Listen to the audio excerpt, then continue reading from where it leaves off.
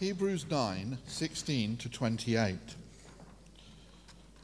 For where a will is involved, the death of the one who made it must be established.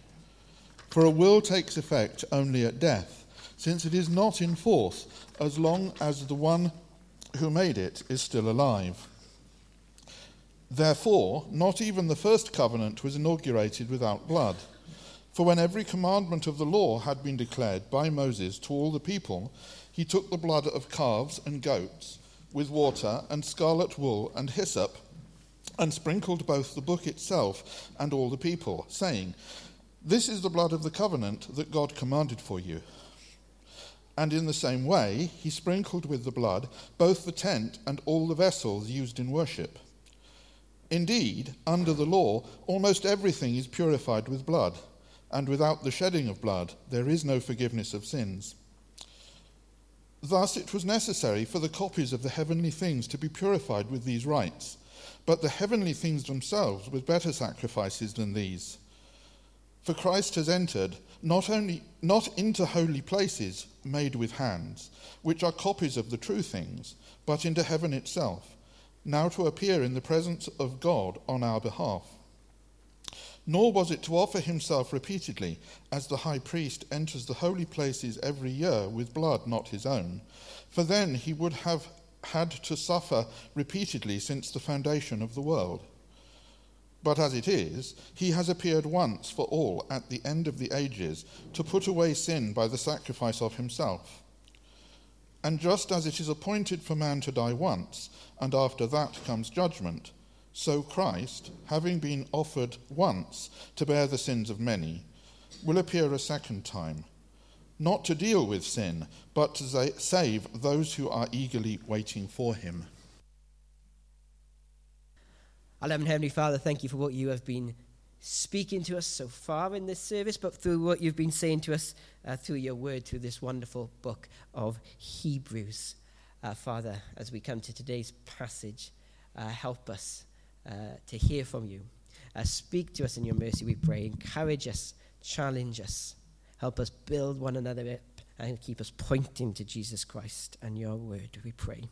And it's in his name we pray. Amen. Well, if you've been with us the last few weeks, you will know that we are in this section of Hebrews, chapter 7 to 10, where the writer is looking at the old and showing us how Jesus is better. In chapter 7, we thought of the better priest. In chapter 8, we saw the better covenant. And last week in chapter 9, we started thinking about the better sacrifice.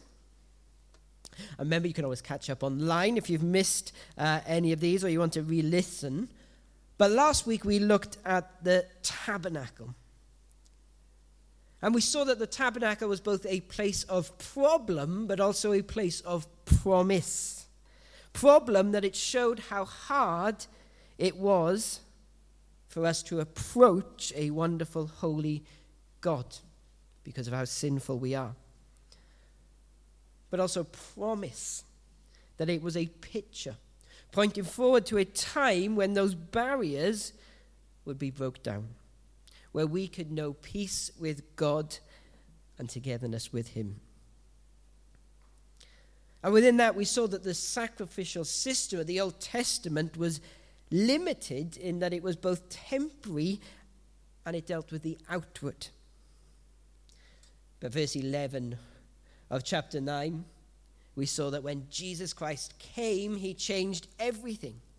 He himself is our better sacrifice, and in him we can know eternal redemption, purification, and liberation.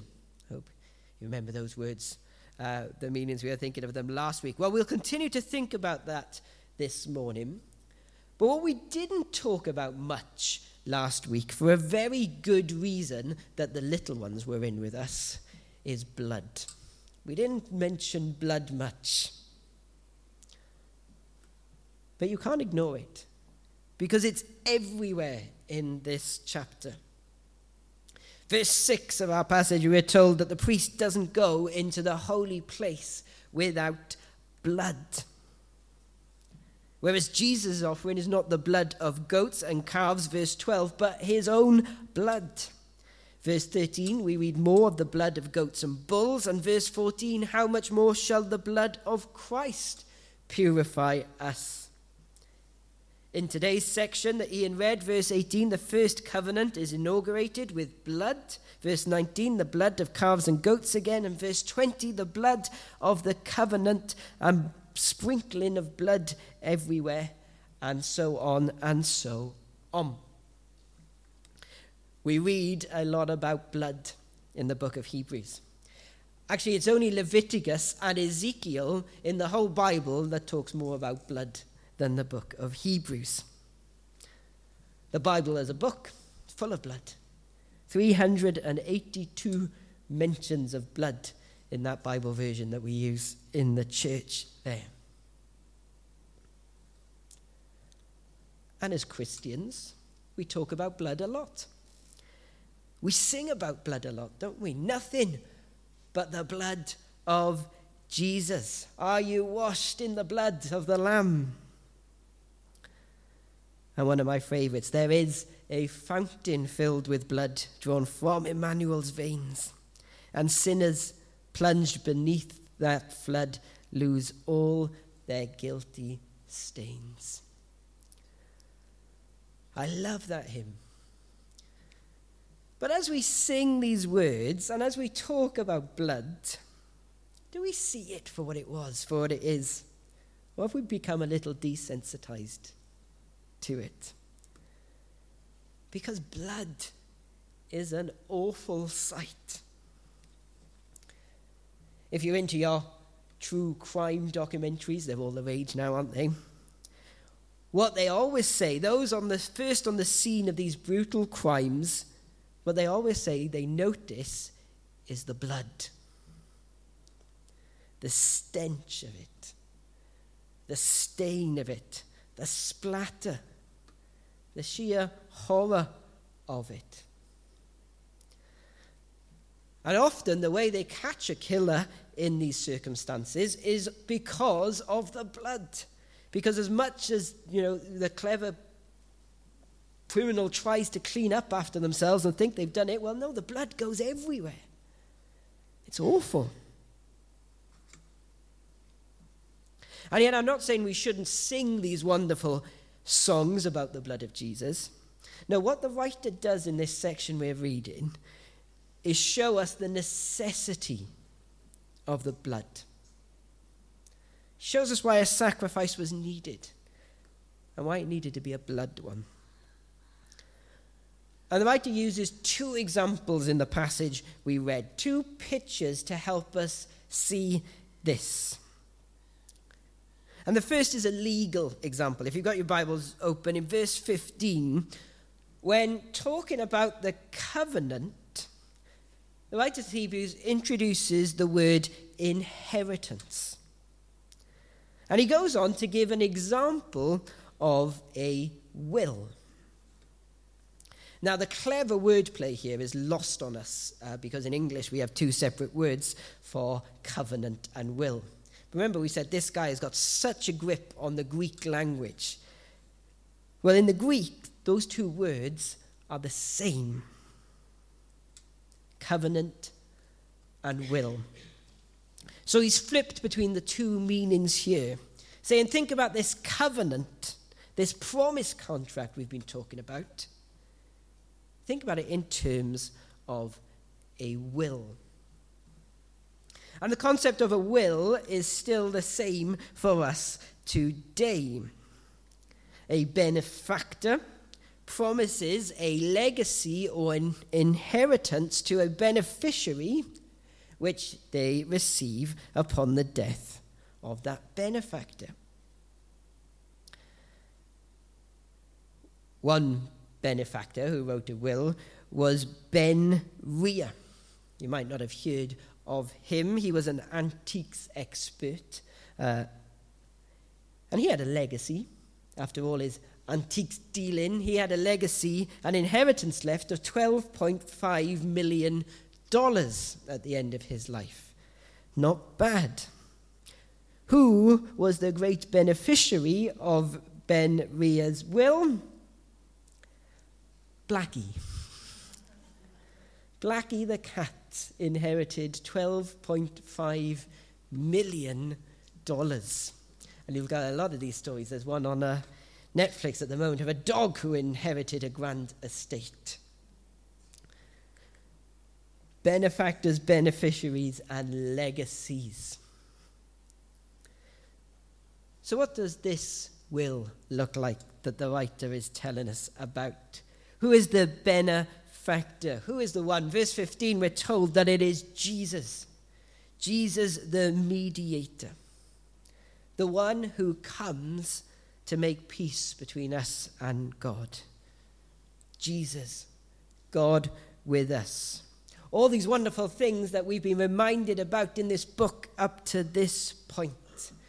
Jesus, the Son, the one before all things, the one who's over all things, our King and Priest. He is the benefactor of this will.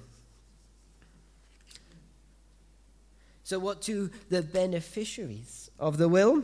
Verse 15, those who are called, we're told. But also called from those who have committed transgression, committed under the first covenant. Who are the beneficiaries of this will? Those who are called, those who are sinners, those who are rebellious, undeserving people. But those who share in this heavenly calling we've been talking about since chapter 3, not because of who they are or what they have done, but because of the mercy of God.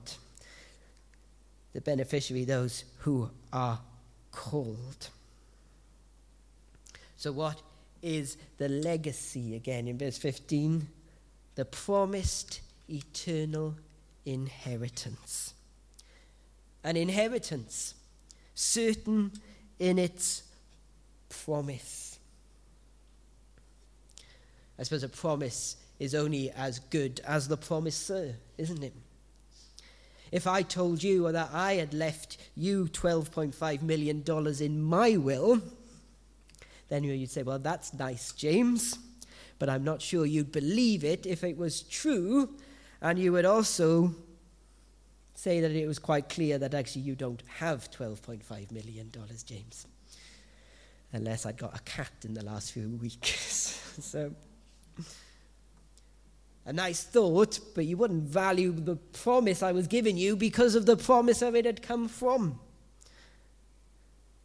But we are told this promised eternal inheritance is promised, and it is certain in its promise. The writer has been reminding us up until this point that the promises we've heard are from God, who is infinite in resource and infinite in love.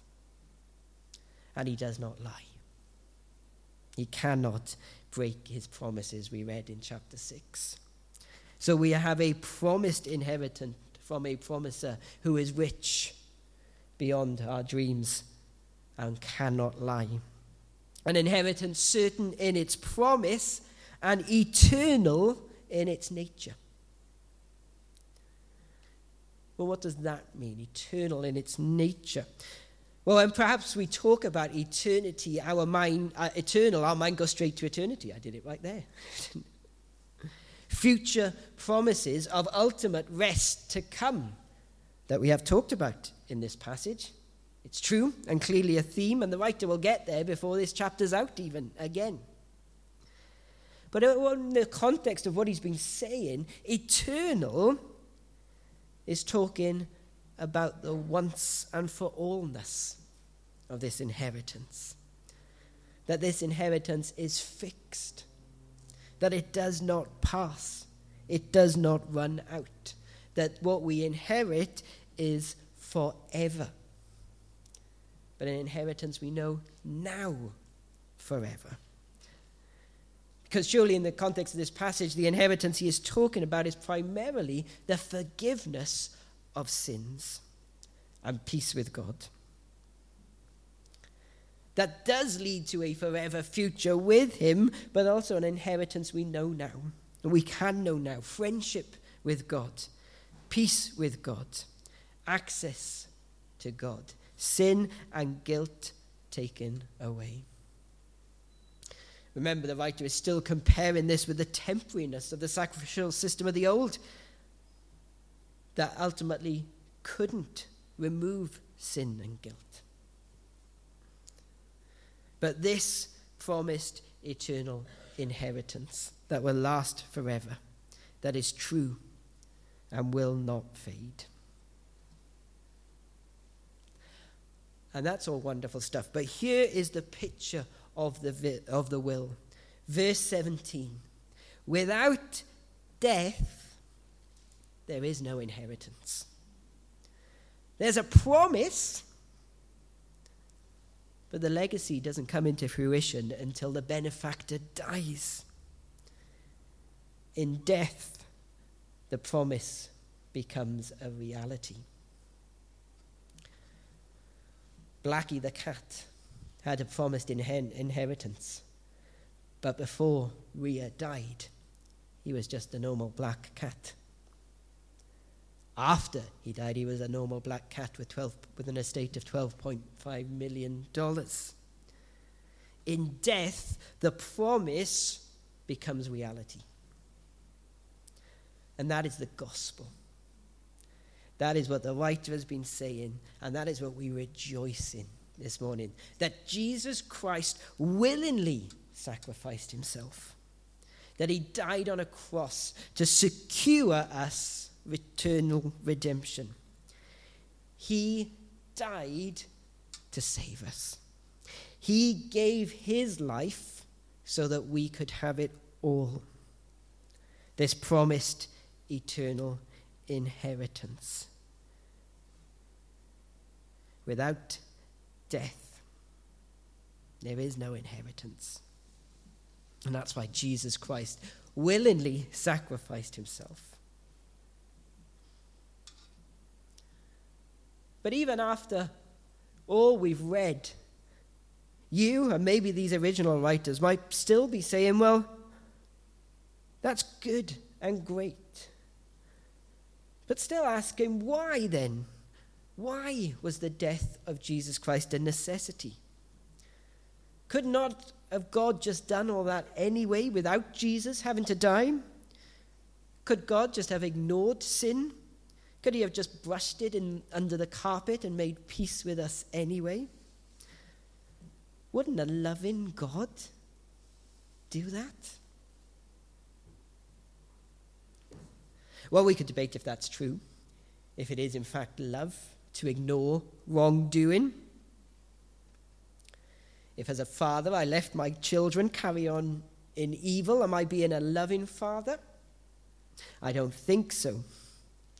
But even before we get to that argument, we'd have another question to ask, is it fair? In a world obsessed with fairness, would it be justice to let wrong go unpunished? And if we were honest, we would have to say no. Because God is loving, but he is also just. And justice demands that the price for sin is paid. And we saw back in chapter 6 that God is not unjust. God is love, but God is justice. So to turn a blind eye to sin, but if he did that, he would no longer be God. It would be impossible. So yes, sin needed to be dealt with. So we move to the second picture in this section, and a more familiar theme. We are back to the tabernacle and the sacrificial system. Verse 18. Therefore, not even the first covenant was inaugurated without blood. And he goes on to tell of how the blood of calves and goats was taken and it was sprinkled on the book. That the blood was sprinkled on the people. The blood was sprinkled on the tent. And the blood was sprinkled all over the vessels. And like we started by saying, let's not be desensitized to this. This is a horrific picture. Blood all over the place. The priest himself covered in the blood from sprinkling it around. The floors covered with blood. The people, as they look at each other, with blood on them. This is not a picture you'd put on a postcard. It's horrific. But the message of this, verse 22, without the shedding of blood, there is no forgiveness of sin. It's a horrific picture. And it needs to be, because it shows the seriousness of sin. You think sin is just something that can be forgotten? You think sin is something that can be trifled with? Look at this scene. Sacrifice is not pretty. It is messy, because sin is messy and it is serious. And it's costly. The first covenant was inaugurated with blood, we're told. Inaugurated there means begun or introduced. The covenant was introduced with blood. Without blood, there was no covenant. With sacrifice is the understanding that runs through the covenant. It began with it, but it is understood in sacrifice. There is no understanding of anything that was going on here in this old covenant without blood, without sacrifice. And it was a biblical picture from the beginning. Cast your mind back to when we were in Genesis. Remember Adam in the garden. Genesis 3, that first sin, that first human rebellion against God. And when Adam realized what they had done, we're told that they were ashamed and they felt guilty, and Adam and Eve hid because they saw that they were naked. And what did they try to do? They tried to cover themselves with leaves. They sewed plants and fig leaves together to try and cover their shame. But it was no good. And God came and he made for them garments of animal skin to cover them. Right from their start, to cover their shame, there needed to be death and blood. Right from the very beginning, the picture there and the picture here is that the wages of sin is death. Sin is serious. And it's costly. And if we diminish either the holiness of God and the seriousness of sin, then we ignore the cost. Without the shedding of blood, there is no forgiveness of sin. And that's what the writer shows us, why it was necessary for Jesus to come. Verse 23, because we needed a better sacrifice than these, not the blood of goats or bulls, but of Jesus Christ himself. Jesus, who sacrificed himself once to put away sin, to conquer it fully, and to pay that great cost. See, what we need to see here this morning is that the bad news is really bad. Sin is serious. Sin is costly, and it leads to death. The bad news of the gospel is so bad. But then the good news is no comparison to that. The good news is so wonderful. The bad news says sin is serious, costly, and leads to death. But the good news says that Jesus Christ willingly gave himself so that I could know forgiveness of sin and I could know peace with God. For God so loved the world that he gave his Son, that whoever believes in him should not die, but should receive eternal life.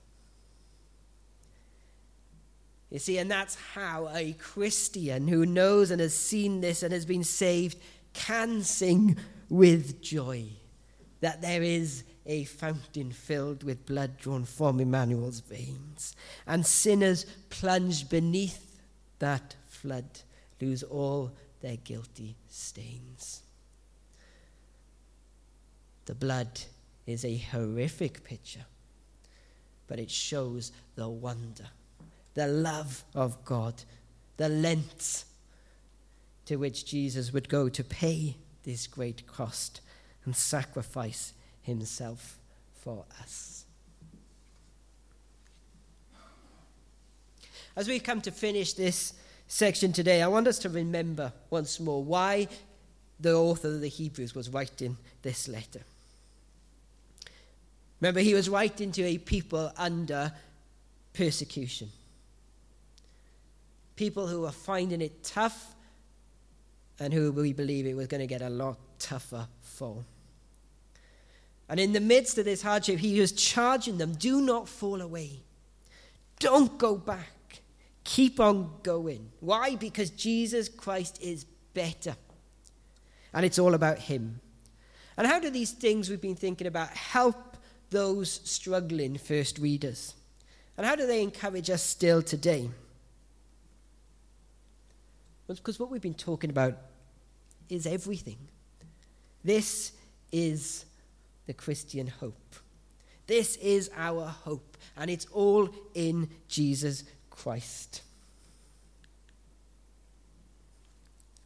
You see, what we have been shown is that as Christians we can have hope in the past, hope in what has gone, because Jesus Christ appeared. The priesthood, the tabernacle, the sacrifices, the covenant, the prophets, and all that went before, well, they were good. But they were pointing forward to something better, pointing forward to God's plan of salvation through his Son. And Jesus Christ came. And we celebrate and remember that first Advent, when Jesus Christ came and willingly went to the cross to take the punishment for my sin. The blood of the covenant poured out for the forgiveness of sins. It's not about who I am now or what I do, but all about who he is and what he did. Redemption, purification, and liberation can be mine because of the cross. We hope in the past, but we now have hope in the present for now because Jesus appears. Where, as he told us, he appears, our great priest king is now in heaven before the throne of God for us. He is there now interceding for me. If you are Jesus's, he now represents you in heaven. The perfect representation, guaranteeing our acceptance before the Father. Knowing we can now boldly come into the presence of God because Jesus has gone before us. The assurance of our salvation, not because of me, but because of him. We have hope in the past because Jesus appeared. We have hope in the present because Jesus appears now. And we have hope in the future. He is our future hope. Verse 27 in our passage. Jesus died once, and so everyone else will. It is appointed for man to die once, and after that comes judgment. It's not a very trendy thing to talk about, but it's true. The Bible teaches it. We will all die, and we will all face judgment. And for those who are not trusting in Jesus Christ as Lord and Saviour, for them, the wages of sin is still death.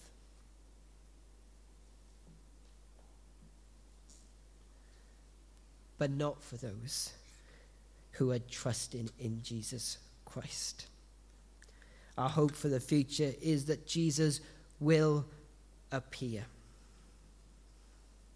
He has appeared, he is currently appearing, and he will appear. The second advent, and the author tells us, not to deal with sin that time. No, he's already done that on the cross.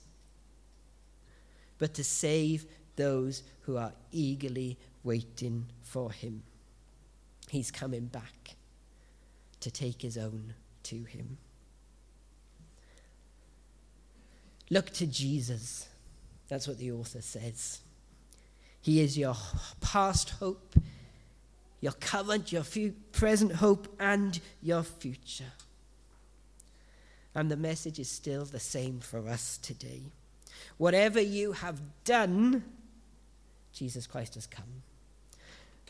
And he went to the cross for you so that you could know forgiveness of sins. Whatever you are going through at the moment, he is interceding for you right now in the throne room of God. And whatever faces you, whatever you fear, Jesus is coming back. And he'll make all things right. And if you are his, you will be with him forever.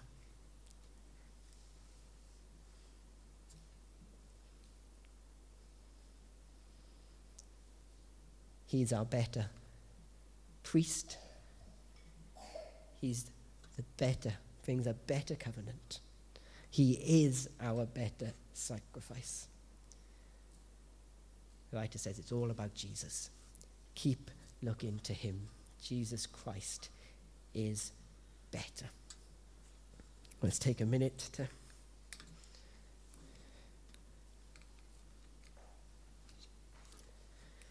respond, and perhaps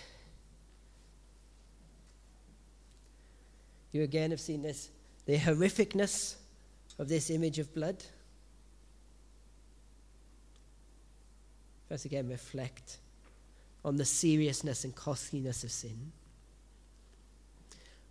But if you are saved, if you are trusting Jesus Christ, then you can rejoice in that picture, in the blood of Jesus Christ shed for you, the blood of the new covenant given for the forgiveness of sins. And perhaps even this morning God is prompting you and saying that you haven't responded. And perhaps that blood is still a horrific picture and has no good in your mind yet. But the Bible says it was given. Jesus Christ died so that you could know forgiveness. You can respond to him this morning.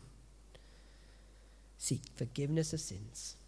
Come to the Lord Jesus. He says, whoever calls on the name of the Lord will be saved. Call on him this morning, and you too can sing those wonderful words, to be washed in the blood of the Lamb, to know sins forgiven and peace with God.